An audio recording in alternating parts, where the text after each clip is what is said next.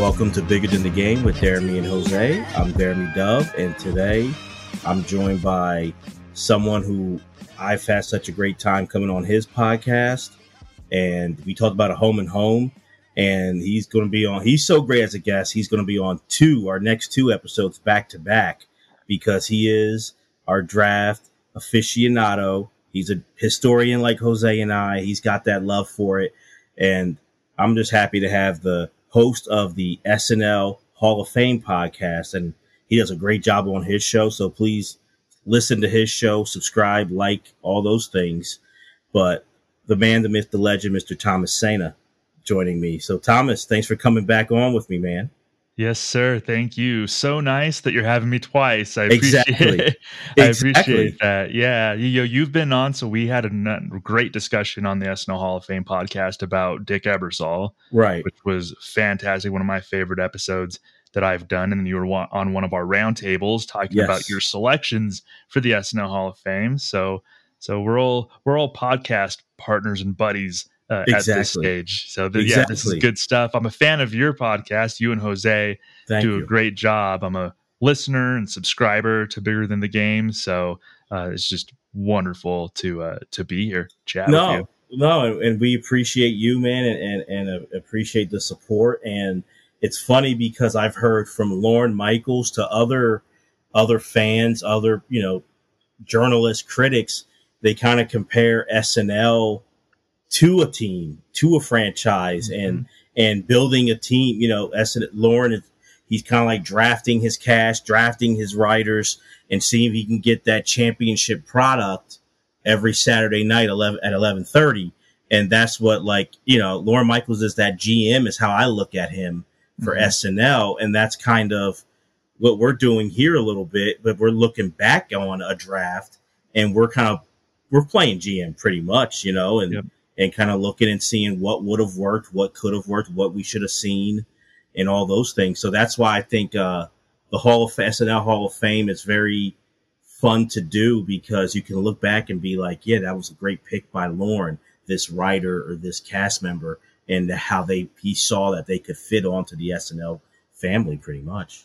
I'm always telling people that following SNL and being an SNL fan is almost exactly like being a sports fan. To me, like my favorite sports are baseball, basketball, football, and SNL. Yes, yeah, I totally get that. Those are the sports that I follow. Those are the four big sports that I follow. I'm a hockey fan too, but like SNL is up there as far as like the sports that I follow, and I really do watch it that way.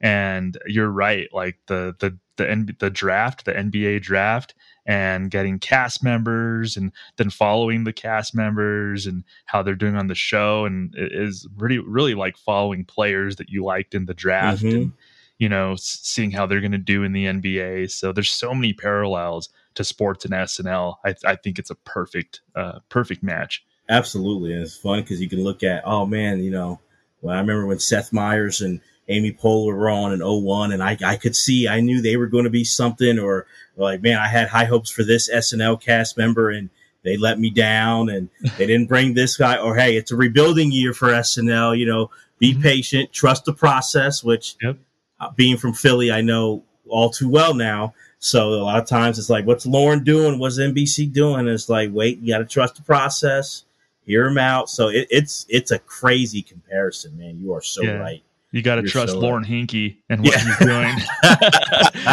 with the show. Yeah. Trust that process. Yeah, and I think we're on an upswing as far as SNL goes, as far as like the cast and the prospects that we've seen join the show over the last few years, like maturing and actually turning it into a good show. That's hilarious. Yeah, that's true. Yeah, you got he's either Lorne Hinkey, or he can some years have that Lauren Steinbrenner kind of feel where he's just getting these, Melissa McCarthy and, Jim Carrey. He's plucking them, Alec Baldwin. So he kind of goes back and forth which one he's going to be here. But this is an interesting episode because, I think the major drafts, we look at NFL and sports, we look at NBA, and there's a lot of them that we look back on in either sport, this was a loaded draft, or this one that, it didn't pan out. But, for the NBA draft, and the one that we're going to talk about, I think it's really unique in the fact that there's just so many things that have really haunted this draft. And we can point to other drafts that probably had less overall like talent as far as like what they did in the NBA. There's like quote unquote worst drafts, but this one, Thomas, and we're going to be talking about the 86 NBA draft. It almost has like a cursed kind of feel to it, you know? It really does. It's part tragic. I mean, a lot of it is very tragic, and I don't think there hasn't been a draft possibly in the major drafts that people follow, like the NFL draft and NBA draft. I can't remember a draft that's like the 86 draft as far as just like what ifs and one very tragic story that we all know about that we're obviously going to talk about today, and just players.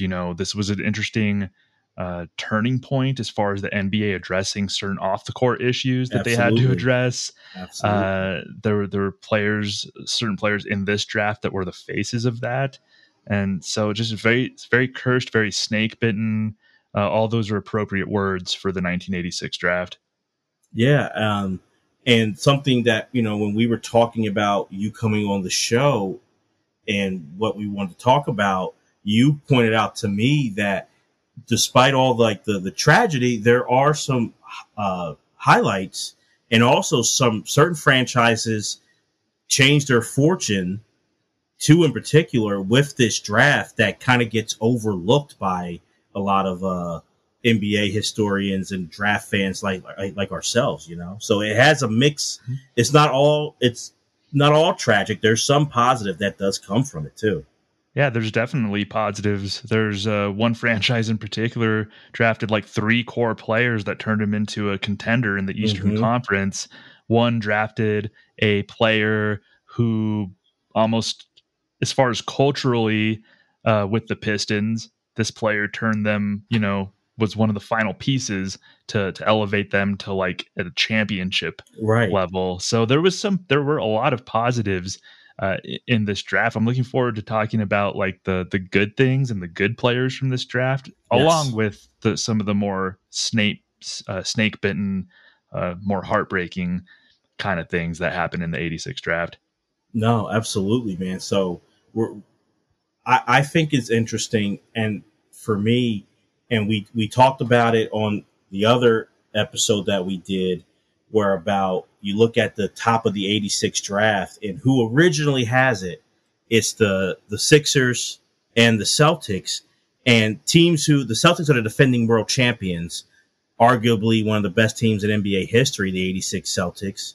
And then you have the Sixers who won over like 50 games, and they're the top 2 picks. So it's still the beneficiary of a lot of these savvier GMs like Red Auerbach, for the Celtics, Pat Williams at the time for the Sixers, taking advantage of the not so savvy that the Ted Sapiens and Donald Sterling gets involved later, but like owners like that who kind of just make these awful draft picks that even made David Stern say, you got to stop. So when people look at it, like how these teams, and I know you know about it, Thomas, but how are the Sixers number 1 overall going into the draft, or the Celtics? It goes with a lot of these owners who are just making dumb decisions. Yeah, in particular, the old Cleveland owner, Ted Stepien, made some awful decisions. And we saw the Lakers were another team that was just such the beneficiary of this. In 79, they already had Kareem. They had the number 1 pick and drafted Magic Johnson. And in 82, they were coming up. They had already won a title with Magic Johnson and Kareem in 1980. They were a perennial championship team already. They got James Worthy, number 1 overall in 82 because of some taking advantage of some less savvy and owners, if you will. What's interesting to me too is, so originally Philadelphia had the number 1 pick in the 86 draft. So we saw a turnabout where they actually got taken advantage of by the franchise that usually themselves got taken advantage of. So there was a turnabout here, just with the number 1 pick. Absolutely. And that's where it's bizarre. And I know for Philadelphia, the franchise, this draft looms over them to this day. And honestly, also you can say it looms over Charles Barkley's career in Philadelphia, and he has said it even as of recent, like to the dismay that he's thinking he's getting Brad Daugherty, to join him, and instead they trade the pick, and he's got Roy Hinson coming to join him, which still looks like it's one of the worst trades still in NBA history. Is this deal that the Sixers, and Harold Katz was the owner. But it's just a bizarre thing. And I want to know what you think, Thomas, of just where this in your mind ranks with just worst trades, number one. But then number two, how does the Sixers and Barkley's fortune change if they stick with that pick and draft Brad Daugherty? Well, now the Sixers got Roy Hinson and cash, Jeremy. So that's the big. No. My fault. I forgot about the cash. The cash is the key there. No, so yep. Roy Hinson in Cleveland that season, he averaged almost 20 points a game. Good scorer.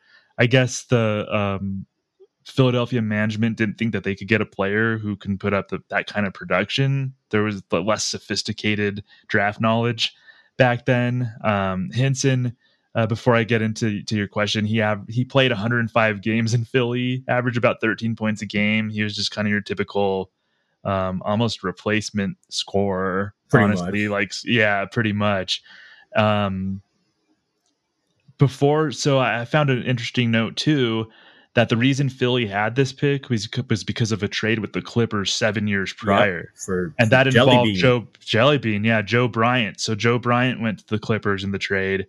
Philadelphia and I could see the Clippers thinking like, it's 7 years away. Yeah. Who cares? Have our first round pick. We're going to be champions by then. Clippers were not champions by then. No. Philadelphia had the number one pick. So that's why Philadelphia had that number one pick, because they kind of took advantage of the Clippers. But it's interesting to your question, if Brad Daugherty is a Sixer, so you're looking at Daugherty. Was that Moses Malone had already gone to Washington? He goes event. They wind up trading him. Yeah, a little bit after this. So Moses Malone's not there for the 86-87 season, right? He's in Washington. Okay. So they still have Maurice Cheeks, who's still a productive player. He's coming off of he's getting a little bit older, but he's still a good, steady defender. At the very least, they have Chuck, who's getting into his prime. One last season of Doc, I guess, for veteran leadership. But I think Daugherty, gosh, if you just pair Daugherty and Charles Barkley, that changes the Sixers' fortunes, because back then it was a big man's game. Right. It was they were working from the post out. And not even a lot of times even out. It was just the post, and then I'm going to back you in, and we're going to score. So I think, gosh, Brad Daugherty, Charles Barkley, there's a chance that Charles Barkley, I mean, in a different timeline, doesn't end up in Phoenix if they just stand pat and take Brad Daugherty. So that has repercussions felt through the mid 90s. Maybe because Brad Daugherty ended up being 4 or 5 time All-Star. I mean, he was a good player. He lived up to the number one pick. But I definitely think that changes Philadelphia's fortunes, and Sixers fans and Charles Barkley in particular have every right to be resentful of this trade. Yeah, it really loomed and really became we kind of already finding out that Andrew Toney, his feet problems are really affecting him. And so it wound up becomes like just a dark time. And honestly, until you get Allen Iverson, this draft and that decision looms over the team for a decade, which I think is fascinating about the draft in all sports, but, NBA, is that these decisions, and a lot of times they're big ones, sometimes even these small ones, they can affect your franchise for a decade, like these kind of moves. So it's why the draft's so important. Exactly. And you had asked like other trades, like where it stacks up with other bad trades. I immediately think of the Bucks drafting Dirk and then and there's not, I don't think the Bucks were drafting Dirk to keep him, and then all of a sudden Dallas said, let's trade. That was probably a pick where the Bucks drafted him to be traded to Dallas. Yeah.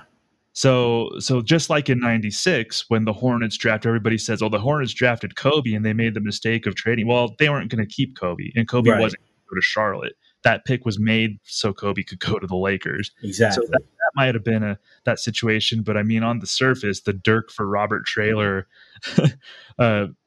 trade is pretty unforgivable. And that's like the probably the one over the years that immediately comes to my mind. And this the Roy Hinson trade, we'll call it. Yes, that's what it is. The Roy Hinson trade. This looms large in Philadelphia. I mean, what the Sixers got for Charles Barkley wasn't that great, but at least they got Jeff Hornacek. Mm-hmm. Who lasted maybe a year or whatever, but at least he was better than Roy Hinson turned out to be. Yeah, absolutely. And it just it's one of those things that's just so bizarre. But I look at, even like we look at Brad Daugherty, and he kind of, as a really good first pick, he doesn't really get to the age of 30, before he's 8 years in, and his back is so bad he has to retire. So, there's even a little bit of like what ifs or some tragedy around Brad Daugherty, but I find it interesting because you go into the 86 draft and we know what happened with Len Bias, 2 days later, tragically. But I look at just the fact that Brad Daugherty was the number one pick, and it seemed like there wasn't a lot of like debate, like he's number one over a Len Bias. Mm-hmm. And Thomas, what I'm interested in is, we know for so long the big man was king. But do you think don't look at what happened 2 days later, but if this is 5 years, even 10 years later, do you think Brad Daugherty still would have been the first pick over a Len Bias? No, I think Len Bias would have been the first pick. The way the game was changing, because Len Bias was ahead of his time.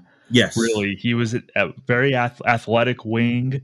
He had a good mid-range jump shot, very marketable. Like, he would have been, I think if Len Bias was in the NBA, we would have seen Len Bias in commercials and things of that nature. So his style was more conducive to what we started seeing probably in the mid-90s and beyond. So I think while Brad Daugherty obviously became a really good player and a perennial all-star, I think just if you fast forwarded a decade later, Len Bias would have been the number one pick in the draft, and Daugherty going 2 after him. And we saw a few players like Chuck Person got picked in this draft, and he probably would have stood pat because of his skill set translated to where the NBA was going as well. But yeah, to your point, I think Len Bias in another generation, give it a few more years, and he probably would have been the number one pick. Which kind of just amazes me, because it's kind of what was said, looking at 84 with MJ, and now you have an Olajuwon, and then you have a Sam Bowie, and it was like definitely with those guys, and Olajuwon, all-time great, but it was a height thing. But, Len Bias was Michael Jordan, but he's 2-3 inches taller and bigger, like much bigger, and just diesel. And as good as Brad Daugherty was, I know he was a heck of a player at Carolina, no offense to him, no one talks about then or now Brad Daugherty at Carolina the way you still hear people then and now talking about Len Bias at Maryland. Like, he was on par the way they talked about MJ at Carolina. It was Len Bias at Maryland. That's just what baffles my mind. And MJ's already performing in the league at that time too. So I'm just kind of shocked that, like, why didn't, Cleveland or Philly beforehand look at Len Bias as that number one pick? Yeah, I agree with you. And even like as prospects, so you talked about there was already an archetype of what Len Bias could be with Michael Jordan. And to a certain extent, Clyde Drexler was already starting to show some signs of becoming a star too. So you had those archetypes of what Len Bias could be. And as you said, in a couple inches taller frame. And Brad Daugherty is a prospect. To my knowledge, he wasn't like, because the year prior, Patrick Ewing was the number one pick, and he was like the next Bill Russell. That's the type of prospect, but he was talked about in those terms. Olajuwon, the year before in '84, was talked about more so in those terms. Ralph Sampson was the next big thing in 83. So you had these drafts where the big man reigned and all these big men were getting hype. But I don't think Brad Daugherty as a prospect at the time was considered on that level of prospect like Olajuwon or Ewing. So, and then the next year, it's kind of funny because we see this run of big man, and even in 87, David Robinson was the first pick. And he was thought to be like in the Ewing, Bill Russell mold. And then you have Brad Daugherty. And I don't think Brad Daugherty as a prospect was thought to be that. So it does baffle me to this day that Len Bias wasn't the first pick. James Worthy is another example of a Len Bias kind of archetype, even though I think Bias is more shifty, can maybe handle the ball a little bit more than Worthy. But we started seeing that archetype more. So I am baffled that, while Cleveland did make a great trade, sending Roy Hinson and cash to Philadelphia.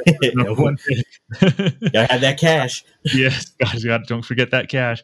It does shock me then after they made that great trade that they didn't just take Len Bias. Yeah, and obviously due to tragedy, it worked out for Cleveland, but I still think Ralph Sampson at 7, like the guys you named, it's a great job because Sampson, Olajuwon, Ewing, and then David Robinson, they were unicorn type guys in college. They were freaking nature guys. Mm-hmm. Brad Daugherty was not that. No. And I think Brad Daugherty, even without the back injury, like he could have, which is a testament to him. I think he could have had a Hall of Fame career, or been close because he made an All NBA team. He was an All-Star in a time of the big man, but he wasn't those kind of guys. He wasn't those.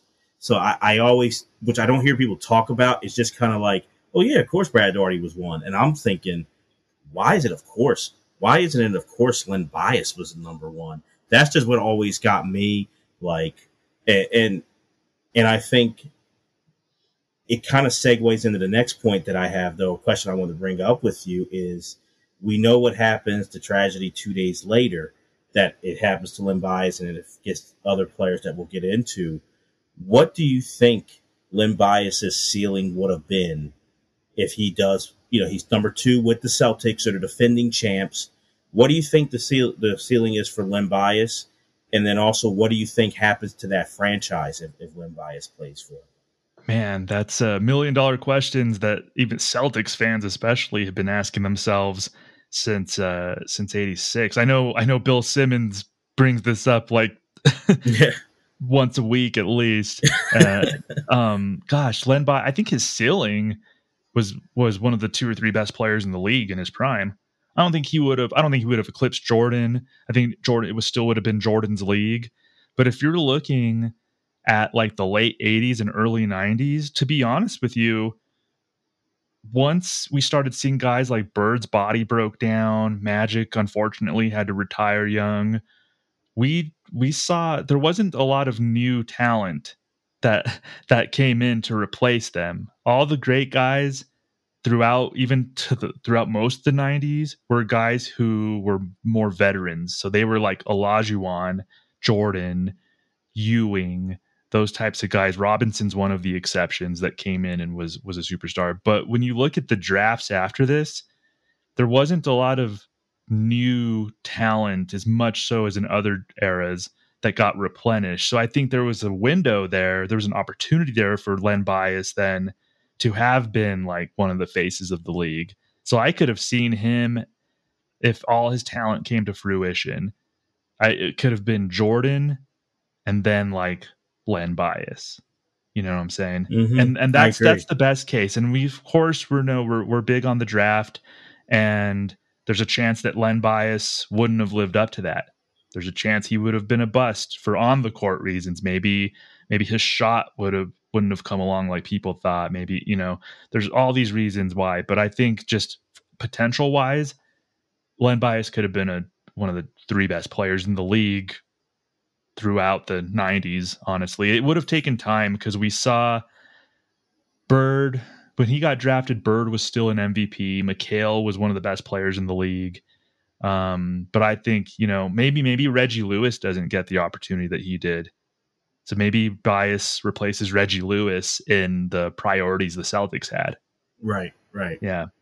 No, but then Bias could have taken over once Bird's body totally broke down and Parrish and McHale got older, you know? Yeah.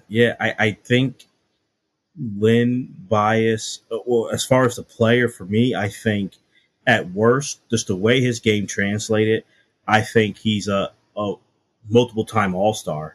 At like the lowest. He just made a few All-Star games, which is still a heck of a career, you know, in the grand scheme of things. But I honestly think the way he was and the way, and no disrespect to Larry Bird's still a top 10, some may say top 5 all-time player. The small forward position was making a transition in the late 80s to a much more, you saw Scottie Pippen, Xavier McDaniel. It became much more athletic. And I think Len Bias would have been the blueprint of that. And he would have been the face of that.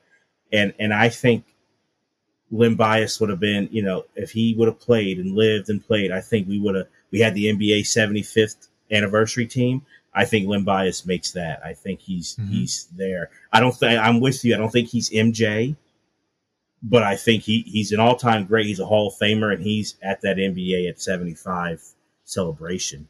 Yeah, I think that's reasonable. And you brought up small forwards in that position, and no disrespect to this person, but somebody like Dan Marley made multiple All-Star games. Right. And he was very good. He had his role, good shooter, good defender, slasher. But I think Len Bias probably would have been better than Dan Marley. For sure. And Marley made All-Star games. So, you kind of look, and I know Marley played in the West for those, and Bias would have been in the East. But I think Len Bias, at worst, probably would have made a couple of All-Star games. Reggie Lewis ended up making, I think, 1 or 2 All-Star games before his untimely passing. So, I agree with you as far as where you see where Len Bias would have fallen. And that's not like, we probably sound like people who are romanticizing a certain player, a certain era and everything. But you just go watch film and watch the way people talk about him. And it was hard to imagine that his style would have failed in the league. Yeah. It just doesn't, unless, to me, the only thing stopping him and the way he was, I remember listening to a podcast a few years ago, Brad Daugherty talking about how Len Bias was ahead of the curve on nutrition. He didn't put anything bad in his body. That, he wasn't a drinker. That's what made the tragedy 2 nights later even crazier, was he wasn't a partier. He wasn't a guy who you're like, oh, watch out, Len. It was just man, just unbelievable. And to the point where there's a lot of conspiracy theory about what happened that night. And the thing is, we'll never know, and it's not for us to know. And the sad thing is, his parents lost a son, his siblings, they lost a brother. That's number one. But it's just Len Bias was even ahead of the curve in that. So I think unless he was an injury, which he wasn't before, unless he was an injury prone guy in the league, there's no way he's not succeeding. Right. And he obviously took care of his body. You just look at videos of him and he had muscles before that was a common thing. Yeah. In the league, he was defined, he was athletic. You can obviously tell that he trained properly. And there's only a handful of people who really know what happened that night. I mean, he was with maybe 2 other people, I think, most of the night. Yeah. And I think a couple of his teammates came and went. Yeah, they were in and out throughout the night. Yeah, Keith Gatlin, I think, maybe stopped by for a brief period of time and left. But there were only maybe a couple people who Len Bias was hanging out with that whole night. So no, we'll never know. And like you said, it's not necessarily for us to know. It's a tragic thing that happened. A family lost their kid. Friends lost their friend. And on a wider, scale, or I guess, or not, probably on a lower scale, but just the sports world lost a potentially all-time great, and then Len Bias lost the opportunity to fulfill his potential and live out his dream of playing the NBA. So and this, just to highlight it for those who don't remember, or those who weren't around, what this death did, it changed a lot when it impacted sports on the court and all that, but it changed the whole kind of it's a defining moment in the 80s, honestly, and how we look at the drug culture, the crack epidemic. And it's a defining moment in a lot of ways. And also, like, this was kind of building. You know, the NBA had that problem of, you know, it's too black, it's too much drugs in the 70s. And drugs had affected careers before. David Thompson's career, Michael Ray Richardson, Spencer Haywood. Yeah, Richardson got banned in '84, but this kind of was the culmination of a lot of that for the league. And a lot of people used his death for better and for worse to kind of a lot of the drug policies we wind up seeing and different things like that. So this had an impact on the nation. And a lot of people of that era, they remember where they were when they heard Len Bias's death. Yeah, definitely. And you're right, culturally, not just in basketball, because we know about basketball. Like David Thompson, to me, was like one of the big what ifs in the NBA. He ended up having a good career as it was. I mean, he was an all-star or whatever, but drugs definitely derailed David Thompson. He could have been up there, like you said, 75th anniversary, like David Thompson should be up there if things played out like they should have. Michael Ray Richardson. So we knew that was a problem. Michael Jordan alluded to it. I just rewatched The Last Dance. Right. Yeah, and Michael Jordan alluded to that some of his teammates. You could go look at the roster and speculate as to who he was talking about. I'm not really going to do that here, but I think a couple of those guys were kind of known to be into cocaine and partying and stuff. And that was just the thing. It was a thing in the society too. In the 80s, that's kind of what people started doing, you know? And I think you're right. Like, this was a big turning point as far as the NBA getting serious about a lot of its drug problems and society as a whole. I think it scared the crap out of people. It probably scared a lot of people out of even trying cocaine, trying things like that. You know, I know, I was only 4 years old when Len Bias passed away. So I heard the story after the fact. Yeah. It even scared me as a kid, like, of wanting to try stuff like that. I've never tried cocaine in my life. I've never been a drug user, partier much, or things like that. And that Len Bias story scared, because I found out he didn't do a lot of cocaine. Like, as far as I knew, that was his first time, the first night he tried it. Right. So yeah, you're right. I mean, it had an impact. I guess that was a good impact that it had on people, is waking people up and scaring people out of doing a drug like that. No, and you're right. And that's a good point you brought up, that a lot of times my family used that as the example of, like, hey, one time Len Bias did it, like, you know, he did it once and he died. So you never know when you do.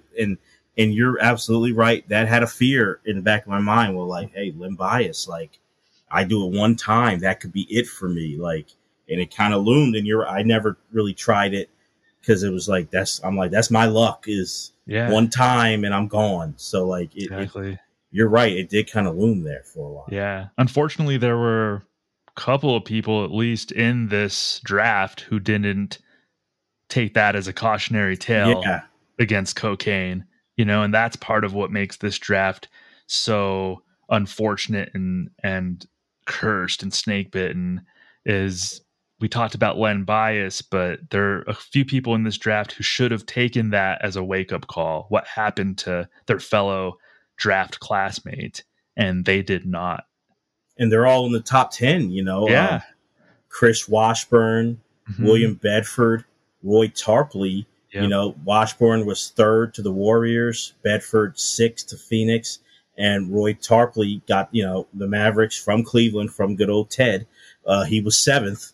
So, but those guys, so, you know, you have 4 of your top 10 affected, and, you know, by, you know, drugs, and, you know, one leading to a death, and the other people getting banned from the league, and it affecting them careers and after their careers. I think Chris Washburn was one who people kind of, if you look back, there was trouble with him at North Carolina State, you know, when Jimmy V was coaching him.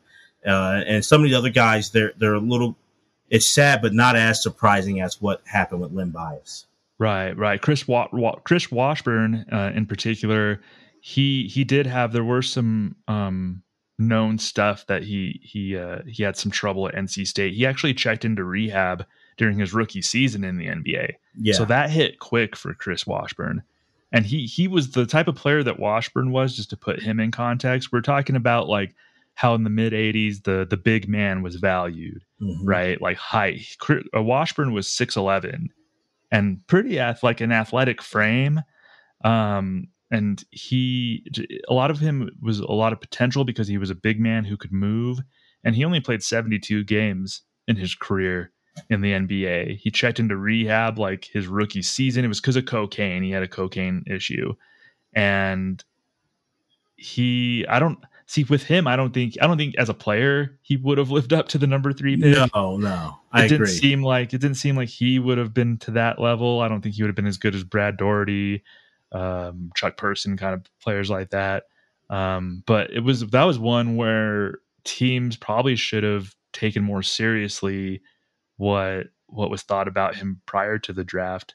And unfortunately, he didn't look at what happened to Len Bias and say, I need to get my act together and stop doing this coke. And they sent him to rehab, and then a few years later he got a lifetime ban from the NBA. He failed 3 drug tests, and that was it for him. Yeah, and it was bad enough that one of David Stern's early on, his first acts as commissioner in '84 was he banned sugar. Michael Ray Richardson, for the time, banned for life.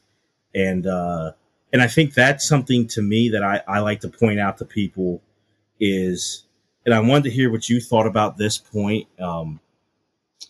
You look at it, this disease of addiction, it hits every culture, it hits every economic, gender, faith, whatever you want to look at it hits anybody. There's no, you got to be one of them to get it. No, everyone gets affected by it. If you're not affected, I think it's hard to find someone who doesn't at least know someone who has battled this disease, once you get to a certain age. But I part of me thought about it in getting ready for this is that looking at how does one class get so much, tragedy with addiction, and just go with me. I want to see what you think. In college basketball, that it was popular, but from the 79 title game with Bird and Magic, it kind of blew up. And then you get the Big East, ESPN. In college basketball, March Madness becomes this big event. And a lot of, that money, that attention is going to these universities. Coaches are becoming stars. Players are now on cable. They're becoming stars. And do you think, not that it's the whole factor because it was building in society, but how much of a factor do you think that comes into where now at college basketball, you're like a superstar, right? And you're getting that attention like the pros do, which you didn't really have before until like the 80s, and that kind of affecting these young men, at the time. Well, I can see that. I mean, we've seen throughout sports history, there's a too much too soon kind of thing that tends to affect a lot of athletes. We saw that. I mean, I just alluded to the dearth of talent that was in the NBA around the early 90s. A lot of those guys didn't live up to their potential because it was like a too much too soon kind of thing. Like we're talking about like Derek Coleman and those kind of players who really did have too much too soon, and they didn't quite fulfill their potential. And I think that could happen. I think that's a really interesting point that from 1979 on through the 80s, there was just so much attention, so much new attention given to college basketball. It's possible that like the UCLA dynasty kind of put people to sleep a little bit and just made them like, oh yeah, it's a foregone conclusion that UCLA is going to win. And then we started getting these new teams in the late 70s. And by the 80s, college basketball was like this brand. And you started seeing like the Georgetown teams getting attention and Houston, the Phi Slamma Jamma getting attention. So I think that could be a big part of it. You're not just a student athlete now. You're going to play and you're more of a star. You're more of a superstar. And sometimes it's hard to handle for a lot of people is that attention, fame, probably money, more money given to players underneath the table, drugs, obviously given to players underneath the table. So I think that's a really interesting point, Jeremy. Yeah, because I just look at it like nationally in the 70s, right? Like who was a college player who was known Bill Walton, because usually UCLA, but like a lot of other great players, it's like they're more regional. Like the Carolina guys, they're known in the South for the ACC and stuff, but if you're out in the West Coast, do you really know like Phil Ford? Like you don't really know him, Right.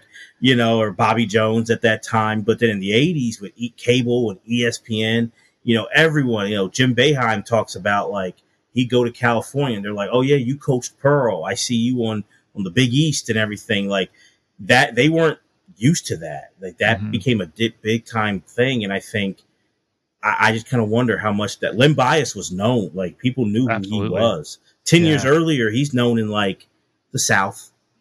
You know what I mean? Right. And Washburn played in a college basketball hub. He played in the Raleigh. So he played near like Durham with Duke and Chapel Hill in North Carolina. Yeah, he played in that area, and can imagine how much attention he was getting. And NC State was coming off a title. Yeah. Washburn got to NC State about a year after they had won that championship. So they were still a brand. NC State was still kind of a brand in college basketball because they just won a title. Valvano was like this flashy coach who got a lot of attention. So I can imagine Washburn was supposed to be like NC State's next big thing. But I can imagine with him specifically too, it was probably a lot for him and his personality. Yeah.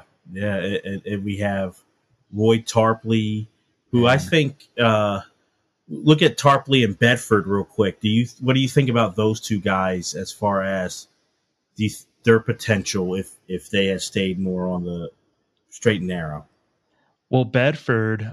So Bedford was the 6th pick. The Suns drafted him 6th overall, and then Roy Tarpley went 7th to the Mavs. So with Bedford, I don't know that there was a lot there as far as just what player he could have been.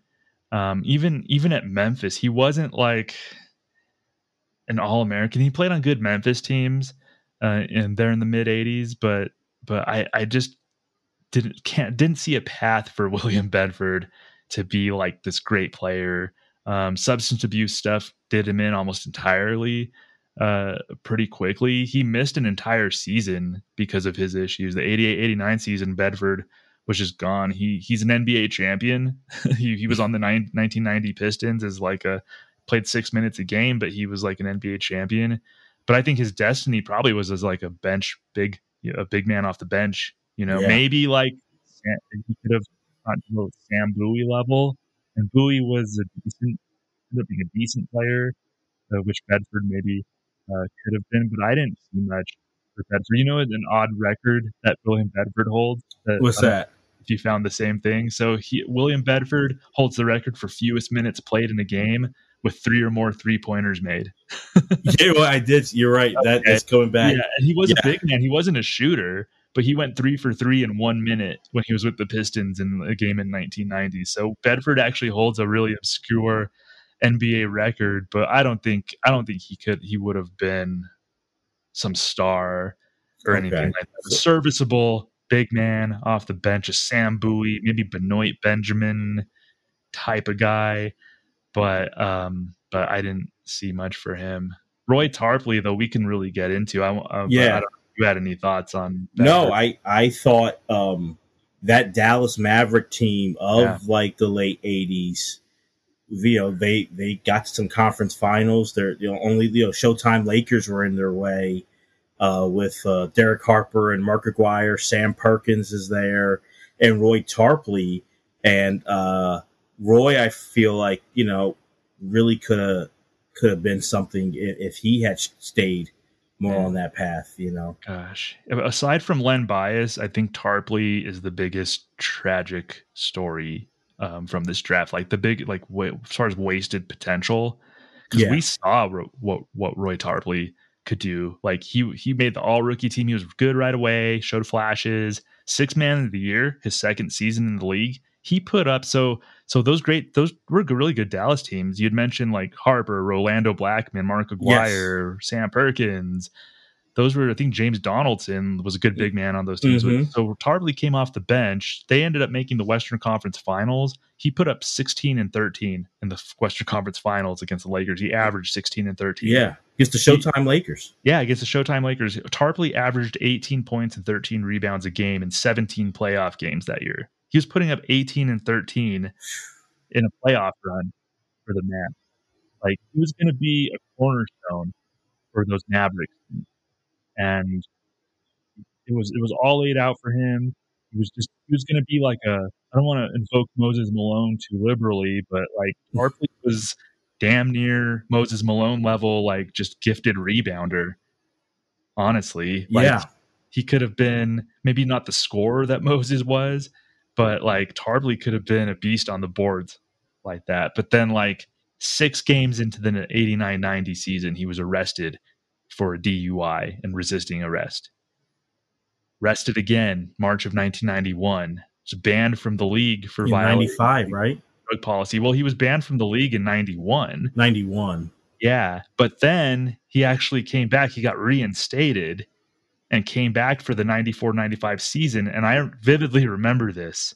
I was probably 11, 12 years. I was going on 12 years old, 13 actually at this point. So I was like full-fledged hardcore NBA fan at this point. And Roy Tarpley was 30, got reinstated into the league. He was going to this is going to be a redemption story. He averaged 12 points and 8 rebounds. Not bad for somebody who hadn't played in the league in 3-4 years, you know? But then what you just said, and this is one of the parts that makes it so tragic to me, is that he was banned again. Right? Yeah. Like he came back, made this comeback, and then he gets banned again in 95 because he violated the terms of his aftercare program. And he wound up suing the league over the saying that they violated, the Mavericks and the NBA violated the Americans with Disabilities Act. The ADA. You know, so which is and someone who worked in drug and alcohol myself, so like that is a serious, you know, and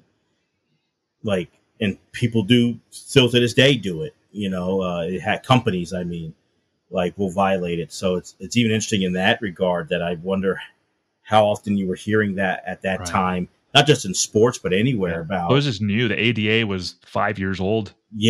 At that point. So it was kind of a new thing to invoke in situations like that. David Stern was, he lived up to his last name. He was Stern as a commissioner.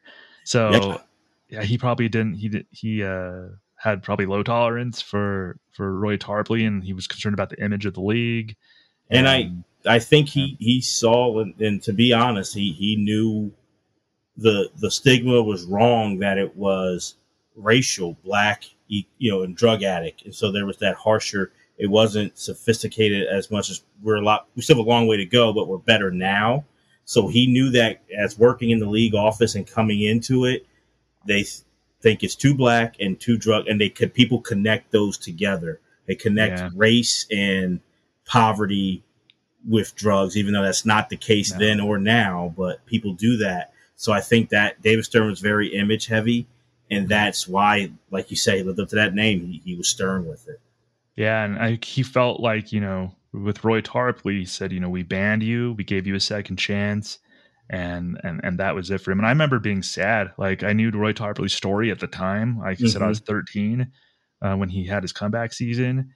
And when I found out that he had been banned again, I was just like shaking my head, like, damn, that sucks. Because I think when he got himself more into NBA shape as the years went on, into his mid-30s, he could have been a really productive rebounder, a really good rebounder. I don't think he would have reached all-star level necessarily at that point in his career, but I mean, we could have seen him in the late 90s into the early 2000s still helping a team like a Kevin Willis, maybe a lesser version of like a Kevin Willis, but this old vet who could have helped the team on the boards, you know, like.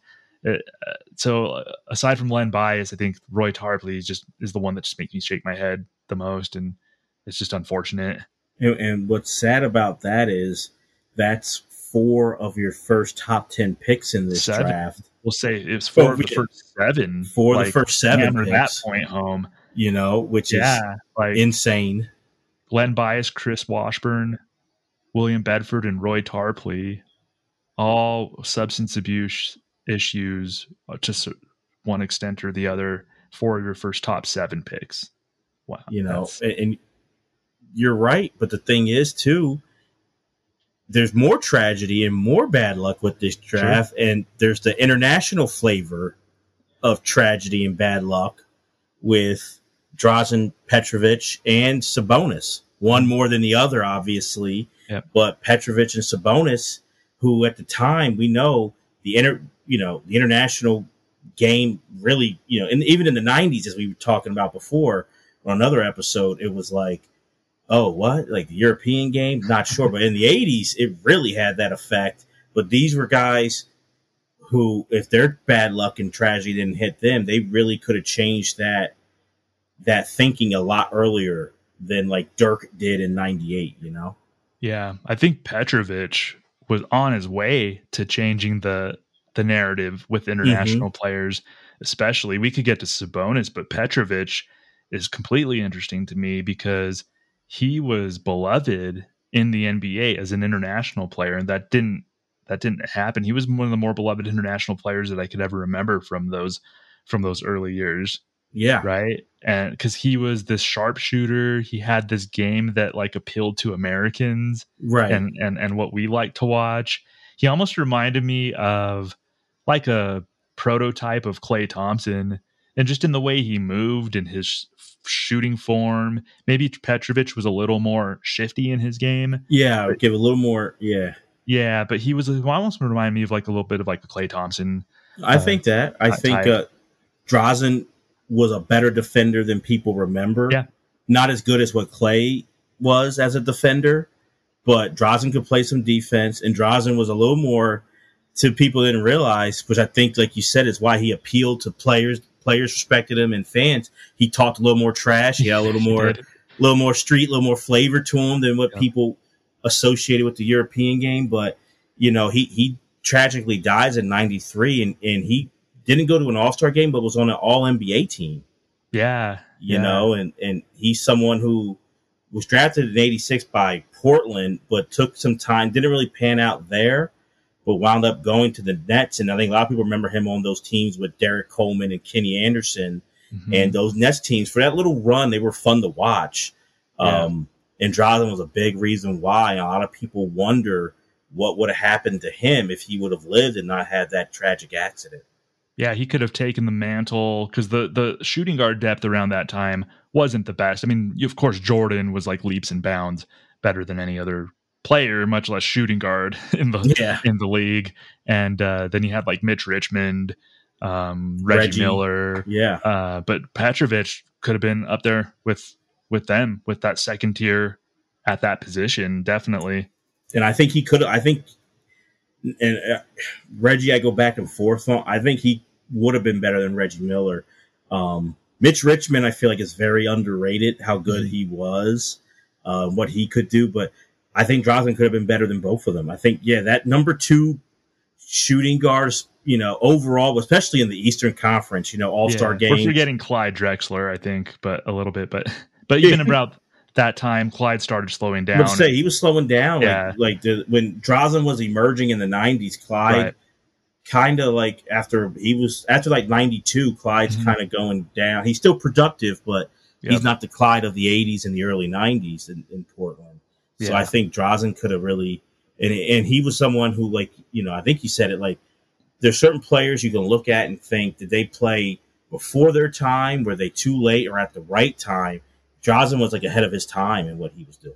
Yeah, I think so. And he got attention when he was in Portland because he was like a decent bench player for a team that went to the finals that ended up losing to Detroit. So Drazen actually had like a decent role on that Portland team. A lot of people forget, they think of Clyde and Terry Porter and those guys, but Drazen was like an important part of a finals team in Portland. And then I think the Nets wisely probably saw a lot of potential in that and scooped him up, and he ended up having his best years in New Jersey. But that's like a serious what if, definitely on the international side from that draft.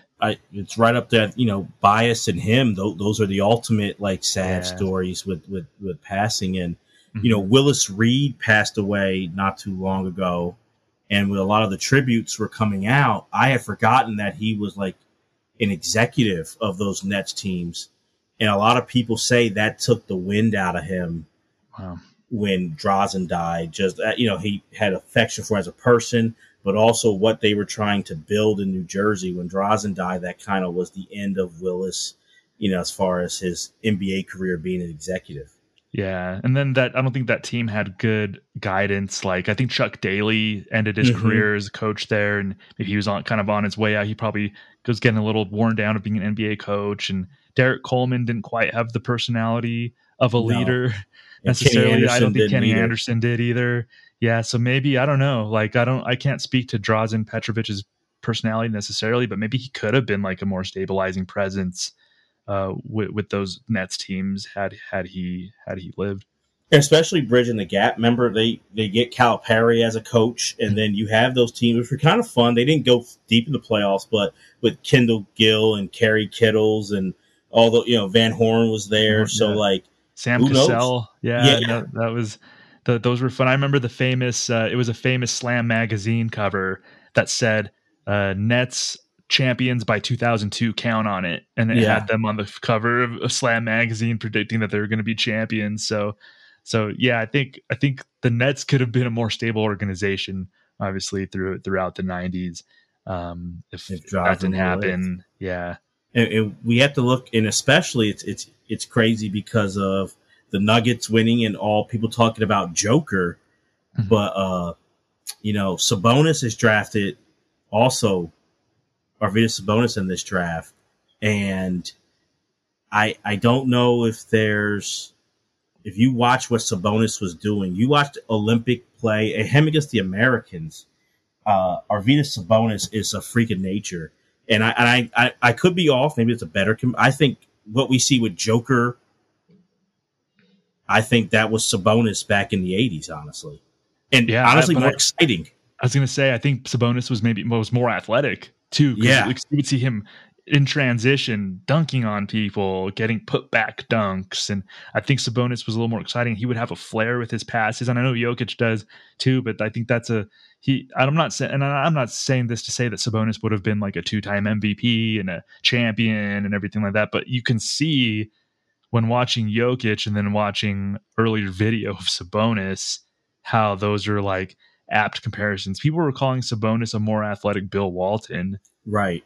And Sabonis was a late first round pick in this 86 draft, also by Portland. Portland actually was they seemed like one of the few teams who at least tried to scout internationally around this time. Yeah, they were a little ahead of the curve. A little Portland bit. They were trying. But I think Sabonis would have been an all-star in his prime and probably all NBA. But it was to stiff competition. He would have been playing at the same time as like Hakeem and Patrick Ewing and those guys. But he was every bit as talented probably as some of those guys. And we even saw old Sabonis in Portland. He was still good. Still hitting those threes and bringing Shaq outside the paint and everything. Yeah, still very productive. And go ahead. Oh, that was if that was just a glimpse of what he could have been in his prime, I think he could have been something special because he was in Portland. He was still like putting up 15 points and almost 10 rebounds a game when he was just like on half a leg at that point.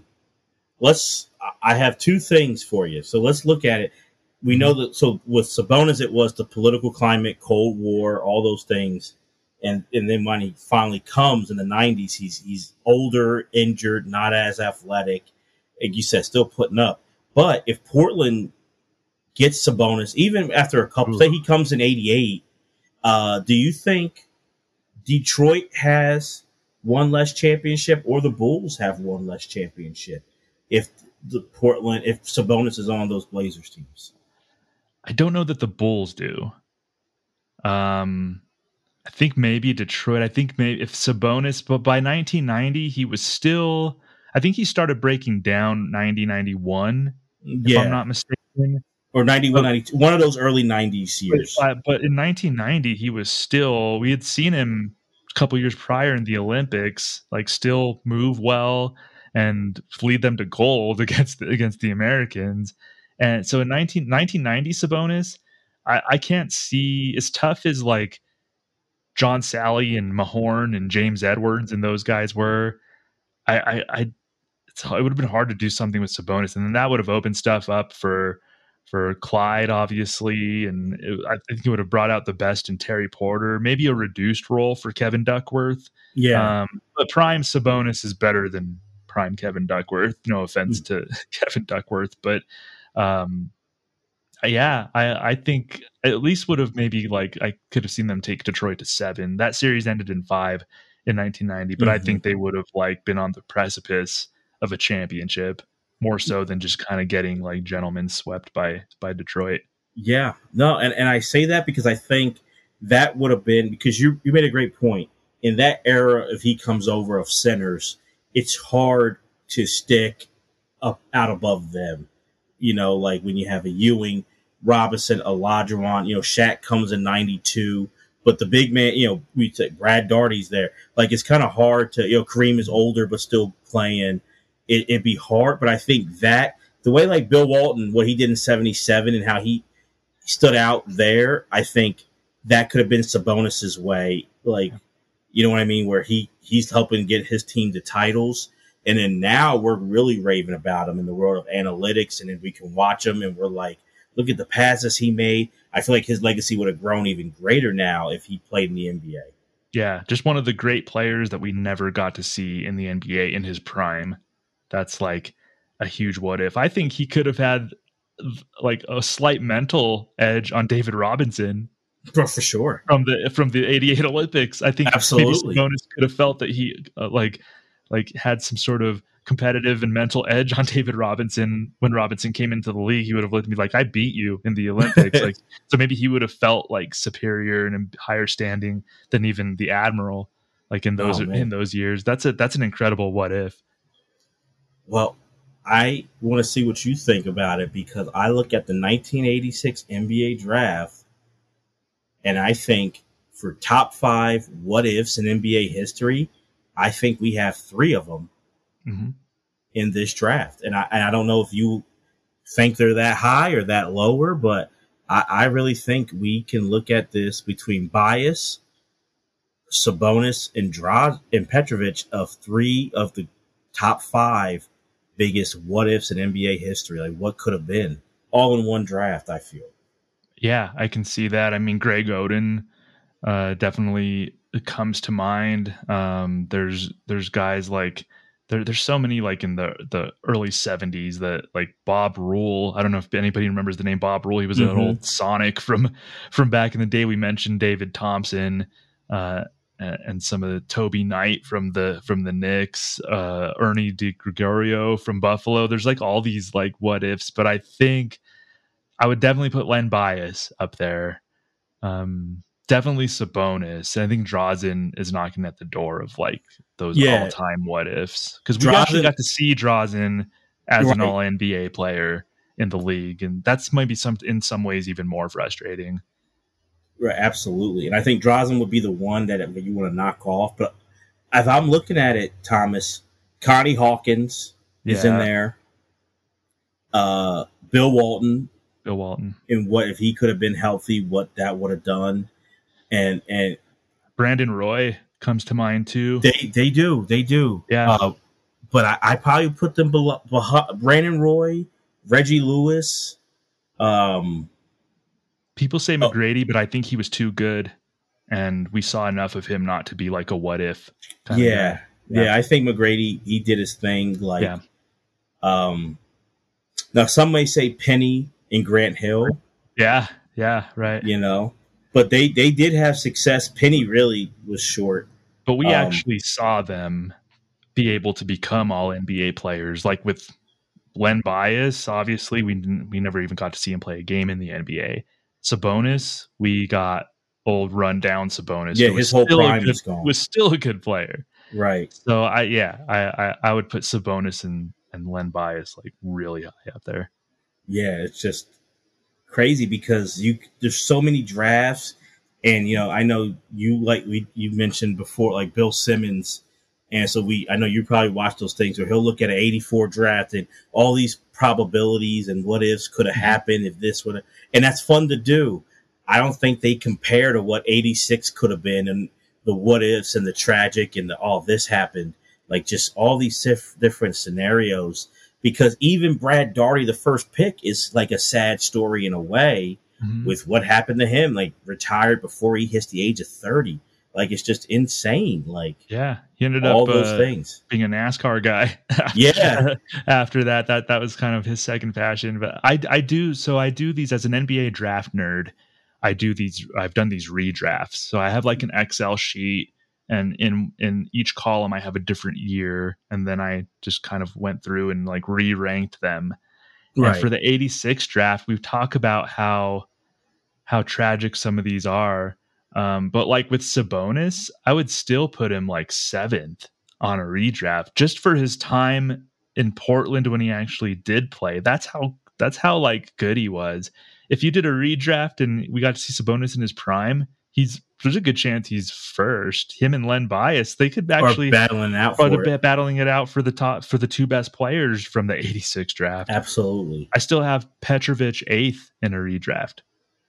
Like, he's just the short amount of time we had him, he's still a worthy top 8 player from that draft and climbing. I think he would have ended up eclipsing probably Jeff Hornacek, maybe like Mark Price up in that range. So Petrovic could have been, there's a chance. I don't know if Petrovic would have eclipsed Brad Daugherty necessarily, but there's a chance you could have seen Bias, Sabonis, and Petrovic as like the 3 best players from that draft that we never got to see. Never really got to see like really do anything like in their prime. Bias never at all, and Petrovic and Sabonis, we didn't get their primes. Right. For me, last question on the international side: if these guys if Sabonis plays, he just comes over, that's pre-Dream Team, and Petrovic's best year was after the Dream Team. How do we always kind of give the Dream Team credit for the international boom? Do you think that changes if we get prime Sabonis and Drazen is already here and playing? Like, do we look at like the impact of the Dream Team, like still big, don't get me wrong, but differently? Because before then we didn't really, Sabonis doesn't come over, Drazen hasn't emerged yet, but like, does that kind of change like their legacy? I think their legacy like changes maybe. I want to see what you think if we get them before, Yeah, I think the Dream Team was still important to push it over the edge. I think you needed the Dream Team at basically as that catalyst to really push it over. I think the international ball, it would have been a little more popular. You had Sarunas Marciulionis as well. We talk about like those Run TMC teams of like Mullen and Hardaway and Richmond are talked about highly, but Sarunas Marciulionis was like the 4th guy on those Warriors teams, and he was exciting. Like, he was like pre-Ginobili kind of like exciting brand. Great comparison of basketball, and I think and guys tough. like and tough, Marciulionis, and that's what we figured out pretty quickly. Is a lot of those Eastern European guys were super tough. Mm-hmm. We talked about Petrovic talking trash, and he was a tough guy. I know Sabonis was pretty tough. So I think it would have helped, but I think we still needed the Dream Team to push it over and make it what it actually was. But I think we would have had, I think on the United States side, I think we would have had more respect for the international game earlier on. So I maybe think it would have been reverse, where it would have opened our eyes a lot quicker if a prime Sabonis would have come over and did what he probably would have and could have done. I think it would have opened the eyes of American basketball fans a lot more quickly. It took it probably took like Dirk Nowitzki to really do that. Right. And that's where I think, like, for me, I think like the Dream Team is the biggest, and I think you're right, that pushed it, but their legacies would have been so huge. Like, the way to me, Dirk's legacy is great because of that. Mm-hmm. But I think it's funny, and that shows, and I'm not passing the buck, it's me too, the arrogant American, where it's like, I look back, how dumb were we? These guys grew up in war-torn countries, right? And they're dealing with civil wars and just all these issues, and we're calling them soft. Right. I just think like how arrogant looking back that is, We're just playing into stereotypes. Mm-hmm. That's kind of that's really all that was. But you're right. Like, we should have looked at the backgrounds and kind of the what a lot of these guys had to deal with growing up, and being like, they're pretty damn tough. Yeah, to survive war-torn, civil wars, and you don't know what's going on, brother against brother, and, everything's being torn apart. And it's like, oh, those guys are soft. They're not tough. And it's like, that's It's like I look back, I go, "What the hell were we thinking?" But that's us a lot of times. But no, I also look at it, and I'm glad you had brought this up when we were talking about this before the show. Looking at there are teams who had success, and I thought of two. You mentioned two before, but honestly, you can maybe say a third in a way. They had some bad luck, but a third team drafted really well. Where you look at what Portland did, because Kevin Duckworth is a part of this 86 class as well, and so Portland, it didn't work out for them. But hey, that scouting, you can't say that they had a bad draft in 86 at all.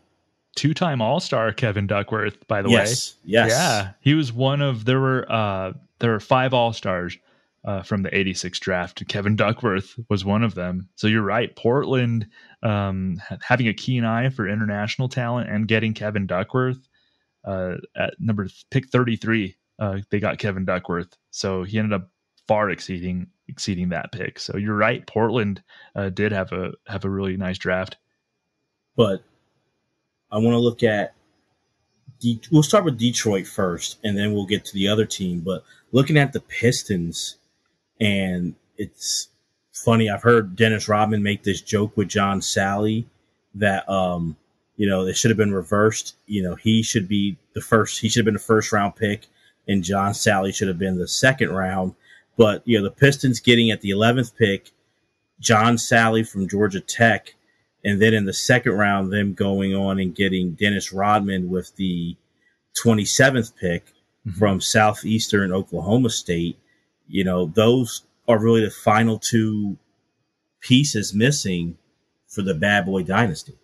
Yeah, right. And we had seen starting in 81, that's obviously when it started. They drafted Isaiah, and they started bringing in like Bill Laimbeer. They got him from Cleveland. I think they got Vinnie Johnson.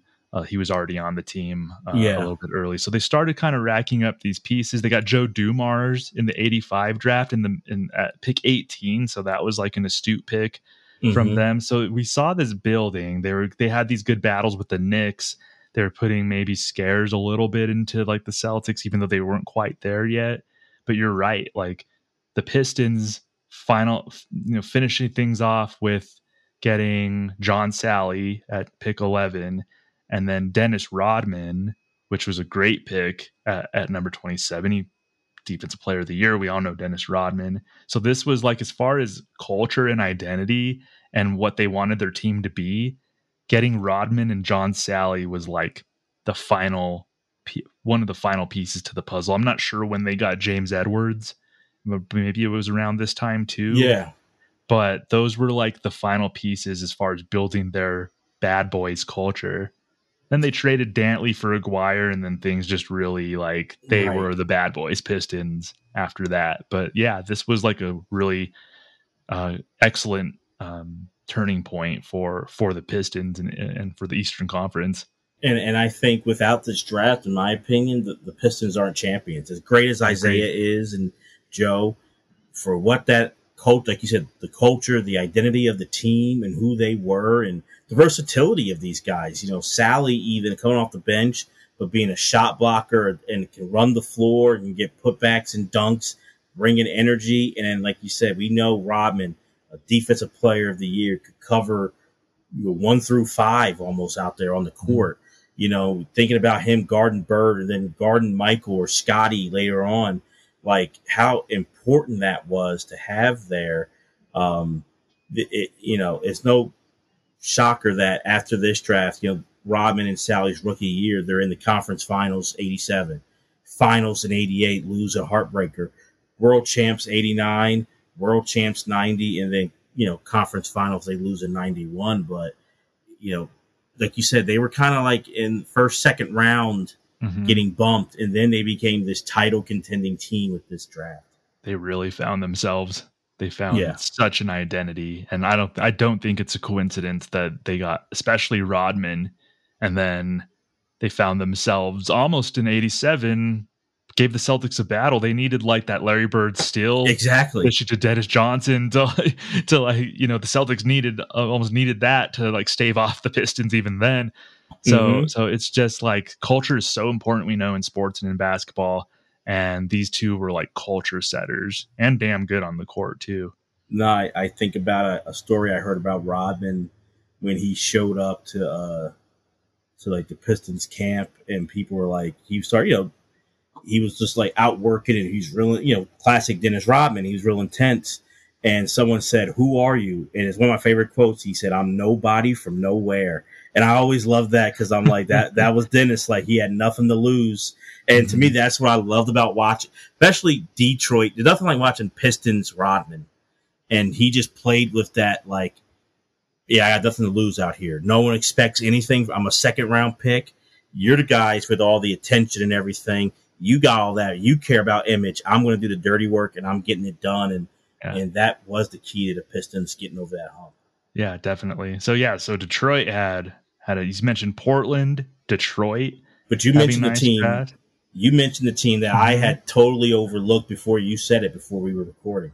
Well, are we talking about Cleveland? Yes, sir. Cleveland had an awesome draft that propelled them to like almost, they gave the Bulls fits in the late 80s into the early 90s. They were like, they never beat the Bulls, but they made it hard. They always gave them fits. They needed like Jordan to be Jordan. Yeah.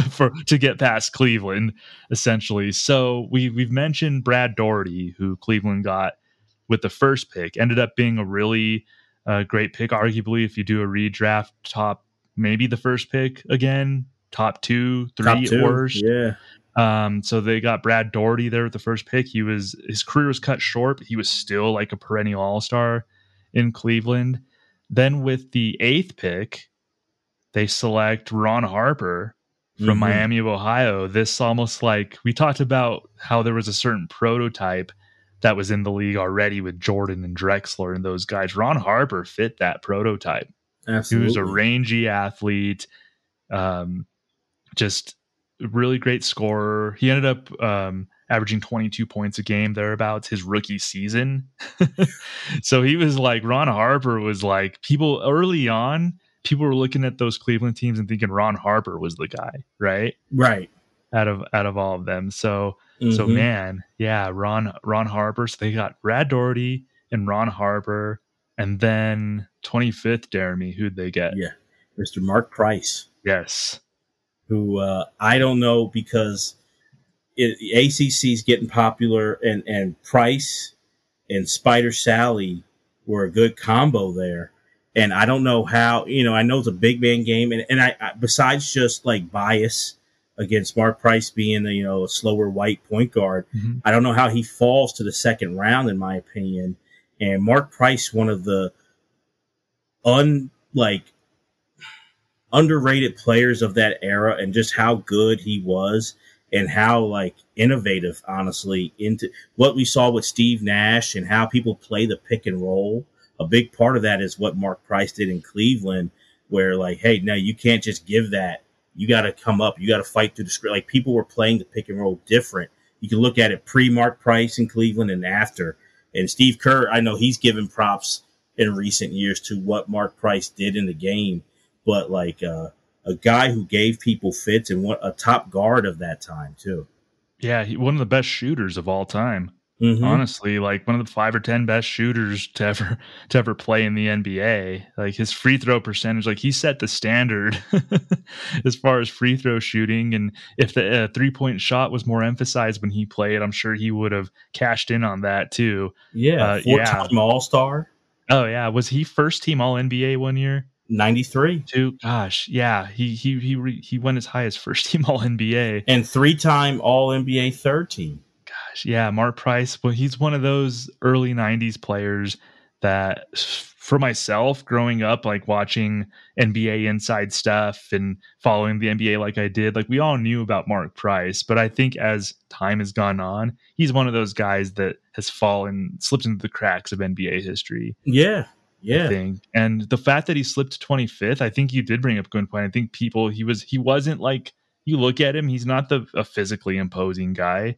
He was almost a cookie cutter white point guard in a lot of ways. That's probably how people looked at him. And Stockton hadn't been in the league long enough to make people relearn those lessons, Exactly. So they saw Mark Price and was just like, all right, we know he was good in college, but how's this going to translate to the NBA? I'm sure that's what they were thinking. And you're right, because you look at it. So he's in a big program. His teams were good at Tech. I believe they won an ACC tournament. Like they were ACC champs one of those years. But I also got to look at this. You look at this draft, Johnny Dawkins was picked, I believe, 10th. Yep. And if you watch the documentary, The Team That Saved Coach K, with that 86 Duke team, and they talk about how Dawkins, his big rival was Mark Price, and they would go at it. So to me, and Dawkins didn't have an impressive thing about Johnny Dawkins. His body he was kind of really skinny, not that big, and he wound up being hurt a lot. I remember Jerry Krause, before he passed, talked about it. Like he wasn't impressed with his body. That's why he didn't like him. Wasn't he supposed to be like a Jordan stopper or something? Like one of the early guys who they thought could guard Jordan well? Somehow, some way. He and Gerald Wilkins were the guys who I remember being talked about. Like, oh, they're going to guard Jordan. Like, yeah, no, that's not going to happen. No, they're not. It's really the guys in Cleveland. Ron Harper, or who they got. Uh-huh. He was the guy who, and no one can stop Jordan, but wound up being a guy who gave Jordan some tough times. Yeah, definitely. And like you mentioned, Dumars did too. But like, I look at it like, why take Dawkins 10th, but you take Mark Price 25? Right. And they're not that. Mark Price, better shooter. Neither one, not like Dawkins had an incredible body or was an incredible athlete either. So to me, it's just like, it's stigma. It's that he's a white point guard. We don't want him.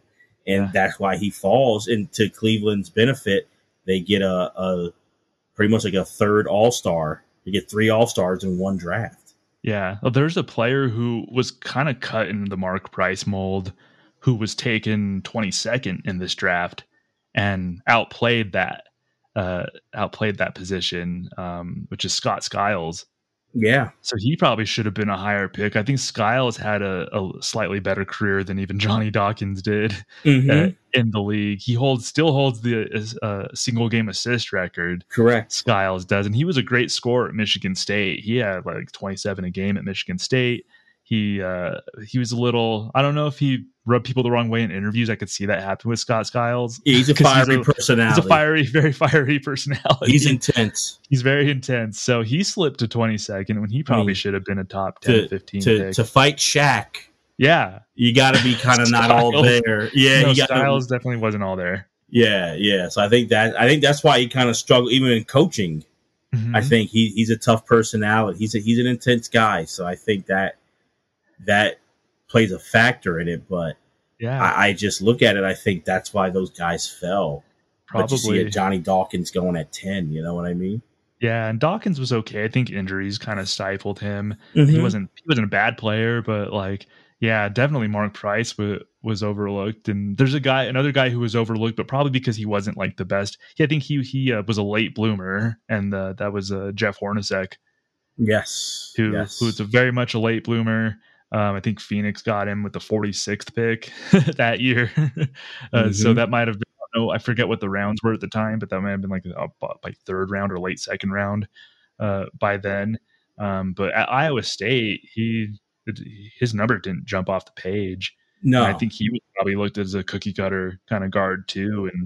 And he definitely outplayed his 46th pick. And he's arguably like one of the 4 best players in the draft from that year. Just a lot of you just see scouting. I think just players who got overlooked then nowadays might not get overlooked so much. Well, let me ask you, so like a little off course, a lot of times you'll hear things about these leagues, and we're on the NBA, but it's a copycat league. It's a cookie cutter league. Do you think, and I think you look at scouting, especially back then, it definitely was that. It was just like, it wasn't as advanced, and and people And it's like a Jerry Krause stood out. He did other things. He didn't just go with the crowd. Do you think that still applies a lot now where people kind of make, oh, this is the safe decision or this is the copycat kind of answer? Do you think there's more unique individual thinking when it comes to evaluating and scouting players today? I think there's less copycat as far as trying to find a prototype. I think around the mid to late 2000s that sort of dissipated because in the night we have talked about how people were looking for like a Jordan prototype. Yeah. So like Ron Harper even fell into that. So Ron Harper, Harold Miner, Jerry Stackhouse was like the Jordan prototypes, right? And then there was a time in the 90s where Scottie Pippen became a prototype. So this person's the next point forward. This is the next Scottie Pippen. Dirk Nowitzki became a prototype. And he 6'11", tall European guy who had a good shooting stroke could be the next Dirk Nowitzki, right? I think that's been less and less. I think teams are looking less for like specific prototypes, but I think there's so much groupthink too. Yeah. And I honestly think mock drafts and things of that nature kind of hurt or kind of, they do sway opinions. So I think GMs might see if somebody's going high in mock drafts, but they don't really like them. Well, I'm going to take them anyway because my job is on the line and I can justify taking this person who has been atop all the mock drafts, even if I'm not totally sold on them. So I think there might be copycat in that way as far as like they see what experts or other teams think of a player and that might sway them even though they look at the player and be like, I'm not totally sold. But as far as just looking at prototypes, I think there's a little more independent thought than there used to be. Jerry Krause was a good example, and we didn't even mention Tony Kukoc. We had a whole international conversation, and Tony Kukoc wasn't brought up, but that was a savvy pick. And then he wasn't in this draft, but that was like a super savvy pick by Krause, and he was definitely an outside of the box thinker. Yeah, and he stood out from that. And I think about Jerry Krause, and he's gotten mentioned on this podcast a lot, and he's someone in my mind a lot. Because of, you said you were rewatching The Last Dance, how he's portrayed. It is some things I understand, but other things he gets wrongly portrayed. But you see a lot of times it's groupthink. The Johnny Dawkins line, I got his last interview, Krause, before he died, was that podcast with Woj. And it's an amazing episode. And he talked about, he goes, I didn't like Johnny Dawkins' body. I wasn't a fan of how he was built. He too skinny and he gets injured too much. And he talked about thinking outside the box, and he didn't want his other scouts. Don't sit with other scouts and on other teams. Stay to yourself because I want original thought.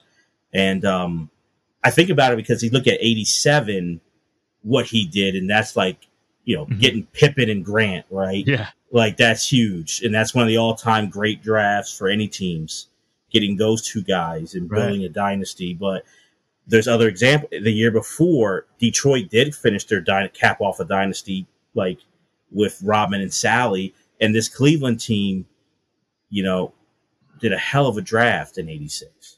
Yeah, they did that, and then they topped it off. They ended up getting, they traded away Kevin Johnson, but Larry Nance was probably more of a smooth fit at the time. So Cleveland traded away Kevin Johnson, got Larry Nance, and that was almost the final piece of like, now we're legit. Like now we can actually feel like we can compete in the Eastern Conference, and they almost did. Those Cleveland teams were like fun to watch. I remember Gerald Wilkins was on one of those, Craig Elo, like that. Those Hot Rod Williams. Those were like fun teams to watch. I believe Hot Rod Williams was in this 86 draft as well. Yeah. Yeah. Kind of through some funky circumstance. Well, I think he was a prop 48 at Tulane, and then there were some issues that ended up like sinking the Tulane basketball program maybe for a couple of years.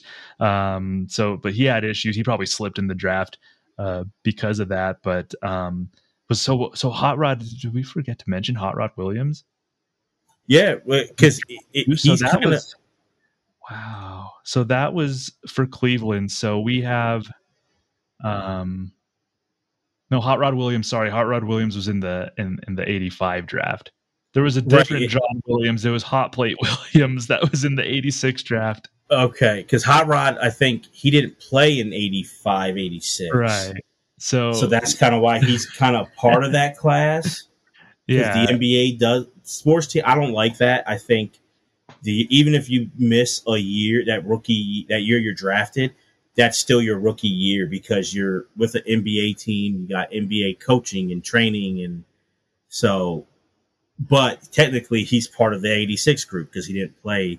Yeah, that's that first year. That's true. So, I got mixed up with Hot Plate Williams from from LSU, who was the 12th pick in the draft, and he actually, I put him as like on my list of like other kind of interesting players because he was almost like a Robert Traylor, Oliver Miller type of type of guy, and he was drafted by Washington and put up decent stats, but poor guy, like out of all the nicknames, so like there was another guy named John Williams who was called Hot Rod Williams, and you're a bigger guy named John Williams, like poor guy that to have a name that lends itself to like a demeaning nickname.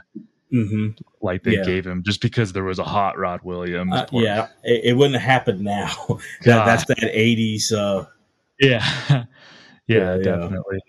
But I want to also, before we finish, look at some of the notable players who were picked. And I know you have your redraft, so kind of like go through like how you see like, maybe your top picks of like if we're redrafting them. Who's there? Because this draft does have some notable players in it too. Yeah, definitely. So I wanted to run this by you too. So in terms of redrafting, and I'm curious as to what should be prioritized. So we have Dennis Rodman, who had like the most notable career as far as championships and there's rebounding and all defensive teams, right? But if you drafted Dennis Rodman first, could you build a team around him? Right. I was thinking the same thing. Yep. So who do you pick first then between Dennis Rodman and Brad Daugherty? Like I would still go with Brad because of that. Right. I would still go with Brad Daugherty first. So it's interesting. So if you make an all-time list of like greatest players, Dennis Rodman would be ahead of Brad Daugherty, right? On that list. But if you're doing a redraft to try to build a team, Brad Daugherty probably goes before Dennis Rodman because Rodman was a missing piece for teams, and that rightfully so. He should get praise for that. Yeah. He was never ever going to be the anchor of a team like the way Brad Daugherty was, or even Mark Price. Even though I probably would still at this point, I would say Daugherty number 1, Rodman number 2, just to give Rodman respect for what he achieved. Right? Yeah, I put Rodman over Price. Yeah. Because Price's run wasn't as long either. Yeah, and he had a pretty bad injury. Mark Price did in the early '90s. He missed almost an entire year too. So, we'll do Daugherty, Rodman, Mark Price. I think number 3. Yeah, Jeff Hornacek. I would put number 4. Really, over I would put it Duckworth or over Ron Harper. Over some other. Yeah, that was a tough between Ron Harper and Hornacek, but I think Hornacek was a little more consistent. I know they played different roles on finals teams. They played against each other in the same couple finals, but I would have slightly Hornacek over Ron Harper, but I could be talked into having Ron Harper ahead I would maybe because I don't think Hornacek ever balled the way at Harper their in Cleveland. Yeah. So I could be Harper could ball Harper and then Hornacek. Chuck Person is actually like my number 6. And we didn't even talk about out of all these players we talked about, we didn't mention Chuck Person. He won Rookie of the Year. He was the Rookie of the Year from this draft. What's weird? He kind of always gets overshadowed because he played with Barkley and Auburn. So he kind of gets overlooked a lot. Like Chuck Person was a good player for a while. Yeah, he was really good. The Rifleman. I definitely remember him from my childhood. Yeah. When we've talked about Sabonis and Petrovic, I think they can slide in after Chuck Person. And then the father of one of the arguably 10 best players of all time, Del Curry, was in this draft. Absolutely. He was 15th, and I kind of have him like borderline. I have him 9th because he was he was one of the best shooters in the league. Mm-hmm. Reliable player for those Hornets teams for a while. So I think career. Yeah, Del Curry in the 86 draft from Virginia Tech, I think belongs there. Johnny Newman was one that like had an under the radar, pretty good career as a role player. Yeah. Skiles, Duckworth. I mean, even though Duckworth made a couple All-Star teams, it was almost flash in the pan kind of seasons. No, and we have a future coach, Nate McMillan. I have as top 15. And then they're like, you get into role players, and that's the thing about drafts. Essentially, like once you start getting into the even number 10 or early teens, then you start seeing like role players. Yeah. So that's why I think in general, first round picks can sometimes be overrated because you're just getting role players past a certain point. But you have like Nate McMillan, Buck Johnson, David Wingate. So Larry Krystkowiak, who's still like a college coach. So, an interesting player to me, and it's kind of a what if for a different reason, Jeremy, is I know you probably know a lot about Big East basketball from the 80s. Yeah. It's Walter Berry. Yes. Yeah.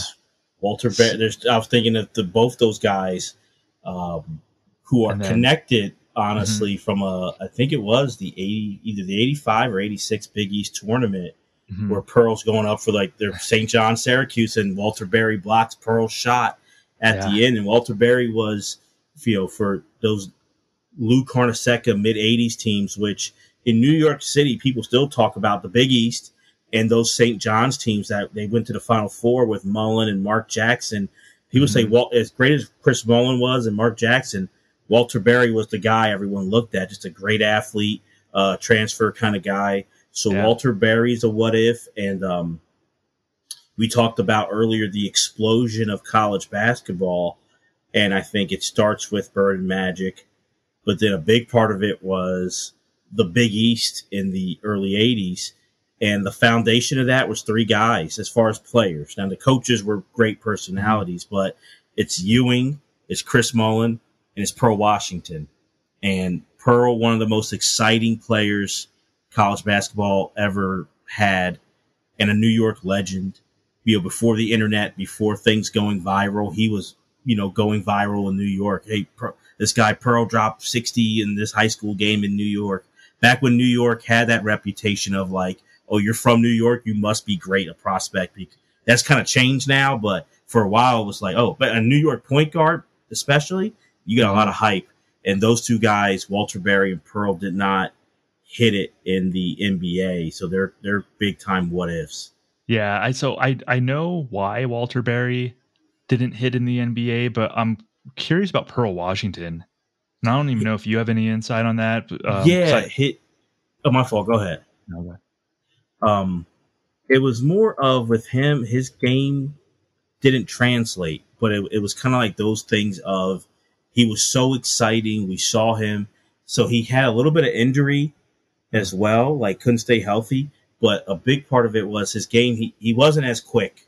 If you watch Pearl's game, and now it's easy to see, but he had great moves. He had great shake and bake, but he wasn't as quick, and he couldn't take the whole kind of grind of the NBA. So he kind of flamed out from there. So that kind of what hurt Pearl as far as in that going to that next level.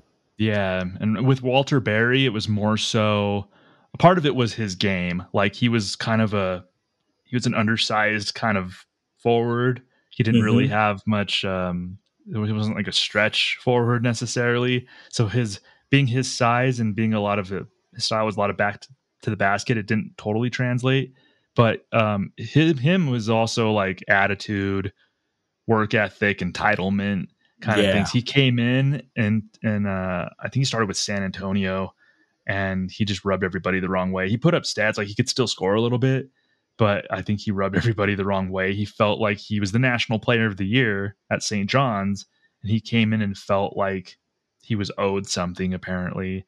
And there were just like teams just had enough of him pretty quickly. And I think that's kind of what did Walter Berry. And he could have had a longer career, probably not as a star or an all-star, but he could have had a longer career as a I'll get you 12 points a game, Mm-hmm. and made a career out of it. But he just his attitude he forced himself out of the league. And a lot of it, because like you made great points, and like I don't want to pass the buck. The accountability, it starts and ends with Walter Berry on that one, you know. But I look at it like just knowing Larry Brown and him getting Larry Brown in San Antonio, and knowing how LB, especially pre the AI, even with AI, like him and like those kind of players like that, there's just they don't mesh at all. So it's like that doesn't help. I mean, it doesn't help a guy like, and Walter Berry, you know, that ego. That's what I think. What I love about Dean Smith. You know, we talk about loving Carolina and what has left Carolina prospects since he retired.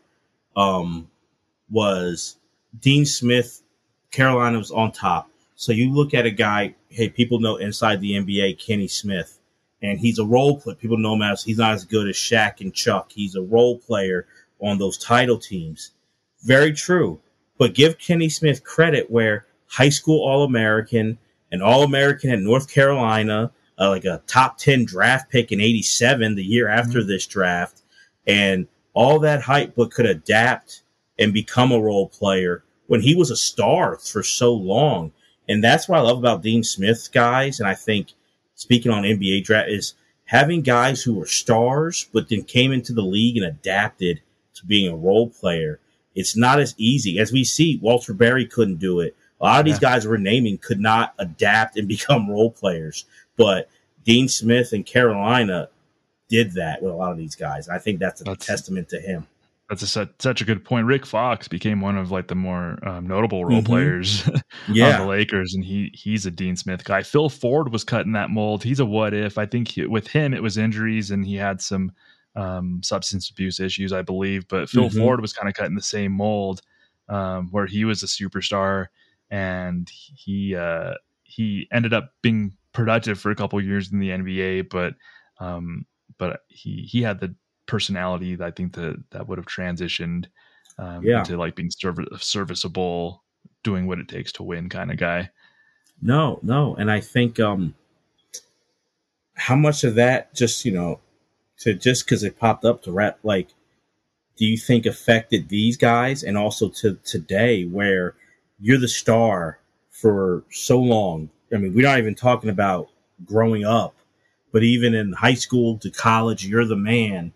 And then in the NBA, you're kind of seeing maybe some quicker than others that you may have a place, but you're not going to be the star. Like how much of that you think is a factor in guys looking at 86, but even after to today of that kind of messing with them and being hard? Oh, it's one of the, I think checking your ego or being willing to accept a role as not the best player is one of the main things that helps guys stick. I mean, I honestly think that, and I know his game was more of not for the time. It was like a dinosaurs kind of game, but like Jahlil Okafor, I think probably could have had some sort of role in the league if he would have like saying, you know what, like I was a scorer, I was the high school All-American, I was a college All-American, I was a scorer, but that style is not working in today's NBA. Let me work on my defense. Let me try to extend my range. Let me do, and I think somebody like Jahlil Okafor maybe would have been well served understanding that he wasn't going to be like the superstar that he was in high school and college. I think somebody who's amazed me, who's changed their game like in a way that I never thought they would, is Brook Lopez. So he was like, when he came into the league, he was a back to the basket scorer who didn't play defense. Now he's a 3-point shooter who's one of the best defenders in the league, and that blows my mind. And Brook Lopez is an example of like somebody like if you can change your game, like you can. You just have to be willing to accept a different role. So you see guys like, I can look at my redrafts, and a lot of guys that didn't hit probably succumb, like who are high picks, probably succumb to the same thing. Like maybe like somebody recently, like Josh Jackson. I think he had grander visions for himself and didn't quite adjust his game to what needed to be and what needed to be. I think Cam Reddish might be falling into the same thing. Yeah, for sure. Lately, and I think you hit the nail on the head as far as like you're probably not going to be the star. That's just, it's a numbers game. And you were the star in high school, maybe college, but this is the NBA. Like you're not going to be LeBron or Jordan or Curry most likely. So what can you do to stick? And I think that's, as much as this draft has so many sad stories, I think that's a testament to, for 86, Ron Harper, for John Sally, like those two guys could do it. I think Washington and Barry struggled with that, but Del Curry, like guys who did adapt and did those things, like to not just be the stars like they were in college, but to find their way, find their Chuck Person, to do that. So I think it's a testament to both. It's a testament to, is such an underrated, but I think it's the key for a lot of guys making it in the league, which is, I feel like, pretty quickly, coaches and definitely the players themselves, all right, I'm not going to be the man here. Like I was the man, I'm not going to be the man here. What can I do to fit for this team, but greatly in the NBA? Oh, I can rebounding. We all need a rebounder. Let me work on being that good rebounder. Hey, being this guy who can come in and help defend, help hit. I can hit the open J. I think that's a big thing that gets talked about, but not enough with young guys, looking at the draft, of being like, all right, you kind of know who you are pretty quick. What are you going to do to adapt and keep that job? Can you imagine going through life being better than almost everybody that you've encountered at something, and then getting to a level where all of a sudden a lot of guys are better than you, and having to admit that?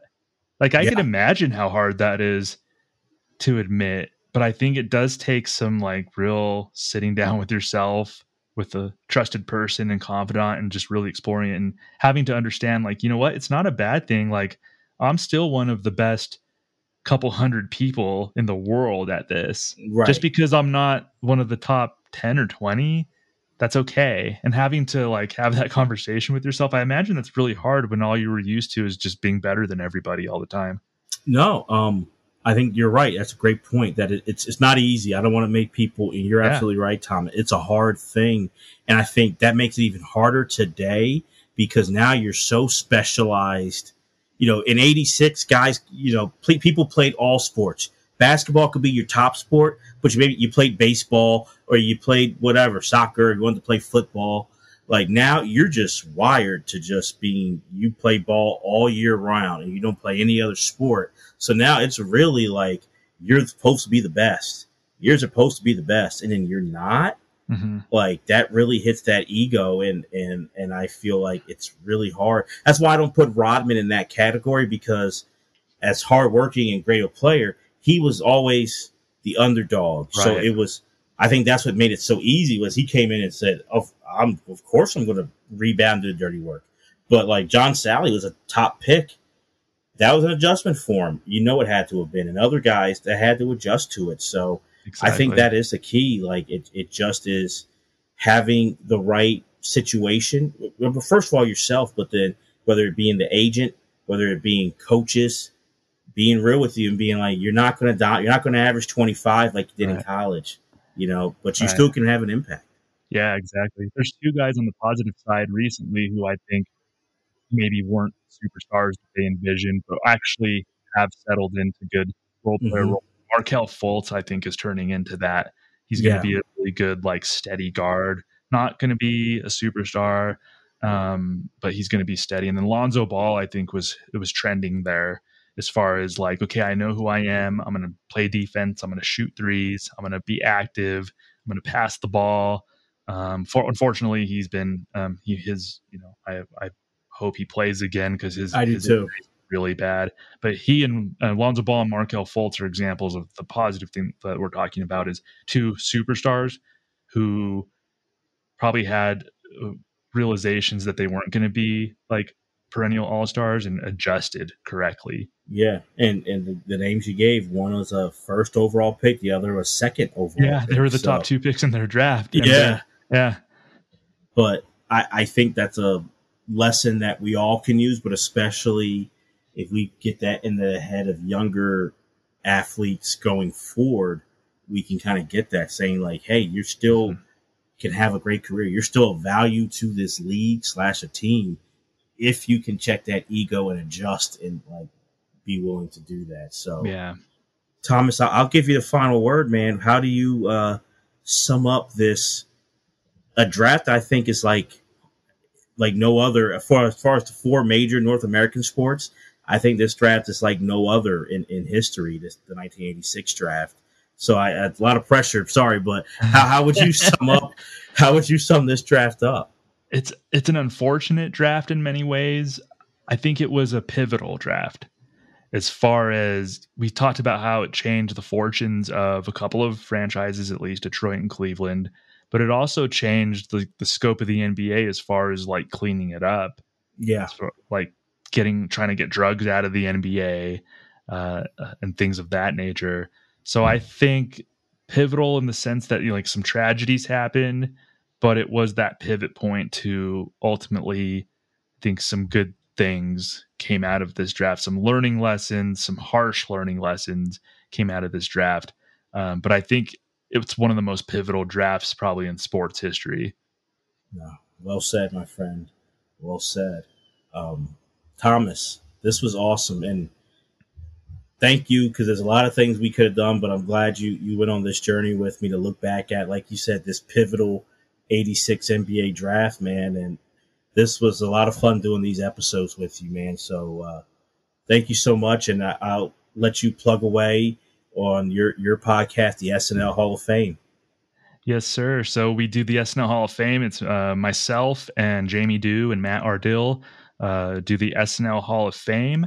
And please go back. You can find us on really anywhere that you get your podcast. Go give us a subscribe, listen to some past episodes.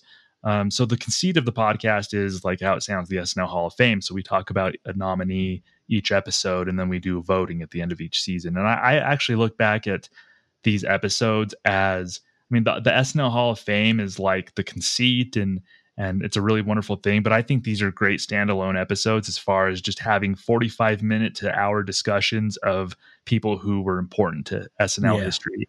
And I think they're evergreen episodes. I think go back to seasons 1, 2, and listen to these episodes and still get something out of it, even though they may not still be on the ballot because they might have already been inducted into the SNL Hall of Fame. You can still go back and listen to like the episode on Dave Grohl or Will Ferrell and get something out of it. Dick Ebersol, who did my guest on. So I think these are just good. Like if you're an SNL fan, these are really neat snapshots and really neat discussions that you could go back and listen to and explore SNL history. And we just finished wrapping up voting, and we announced the class of the season 3 class of the SNL Hall of Fame. So go listen to that. Season 4 will start here in September. We actually did a draft. Me and Matt and John Schneider from the Saturday Night Network did a draft to pick the 15 new candidates for season 4. Jeremy's going to be my guest for Adam McKay, who's being nominated as a writer. So that'll be fun. We have 14 other nominees that we're excited to be doing shows on. So just follow us, give us a listen, give us a chance. I think we do good stuff, and Jeremy's been a part of it, and it's been wonderful.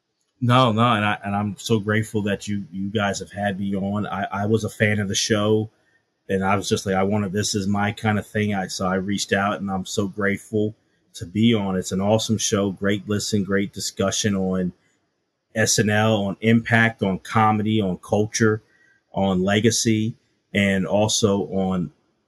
I want people to know that Thomas, you were on. We have some wrestling on this episode, so you were a guest on Chris Jericho.